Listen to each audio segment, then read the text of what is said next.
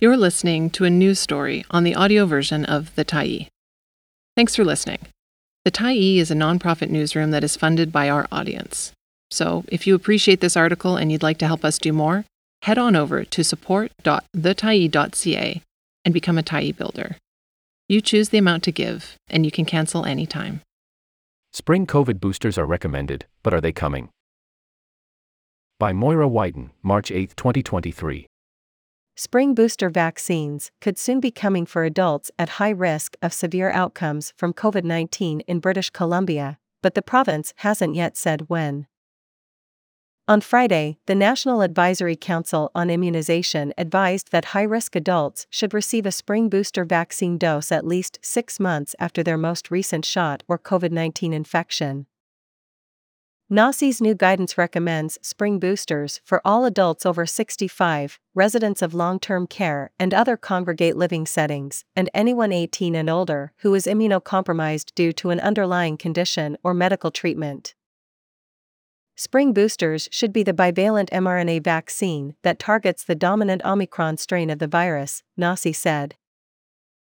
NACI also recommended that anyone who did not receive previously recommended doses, including the primary series or a fall 2022 booster dose, should receive those shots now. BC's Health Ministry, which has so far heeded NACI's advice, won't confirm if or when it will provide additional advised boosters for high-risk adults.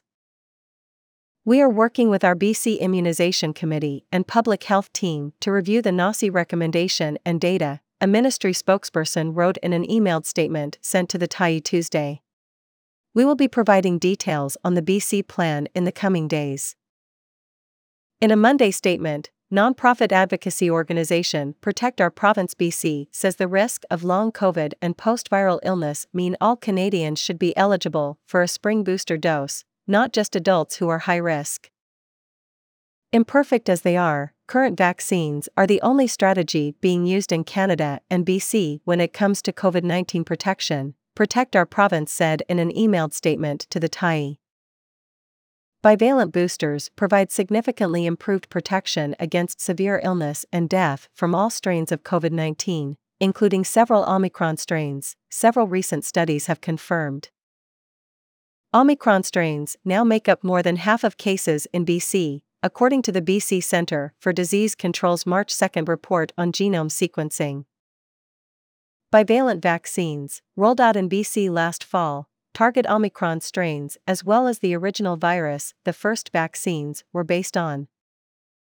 But that protection against serious illness wanes over time, particularly among older adults and people who are immunocompromised, studies suggest.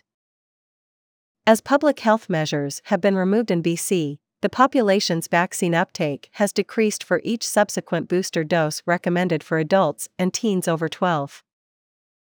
About 86% of British Columbians over 70 have received 3 doses of vaccine, while 73% received a 4th dose.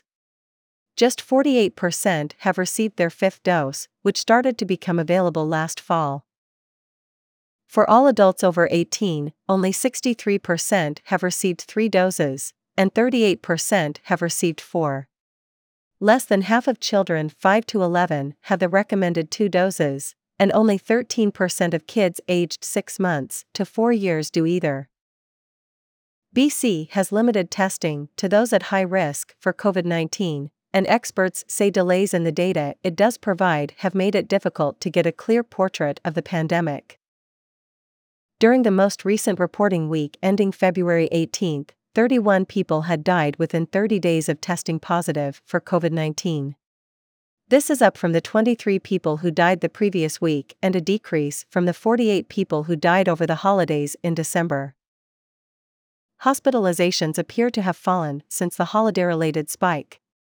BC's hospitals admitted 103 new people for COVID-19 during the week of February 12, and ICU admissions remain stable around 23 to 26 people weekly in the last 4 weeks. Protect Our Province has repeatedly called for expanded testing, access to Paxlovid, air filtration standards, and requiring masking in public indoor spaces in addition to encouraging vaccination. Boosters should not be the only protection, but should be available to everyone as long as further steps aren't being taken, its emailed statement read. Thanks for stopping by the Tyee today. Anytime you're in the mood to listen to important stories written well, we'll be here. And if you'd like to keep independent media going strong, head over to thetyee.ca and click on the Support Us button to pitch in. Finally, big thank you to all of our Tyee builders who made this story possible.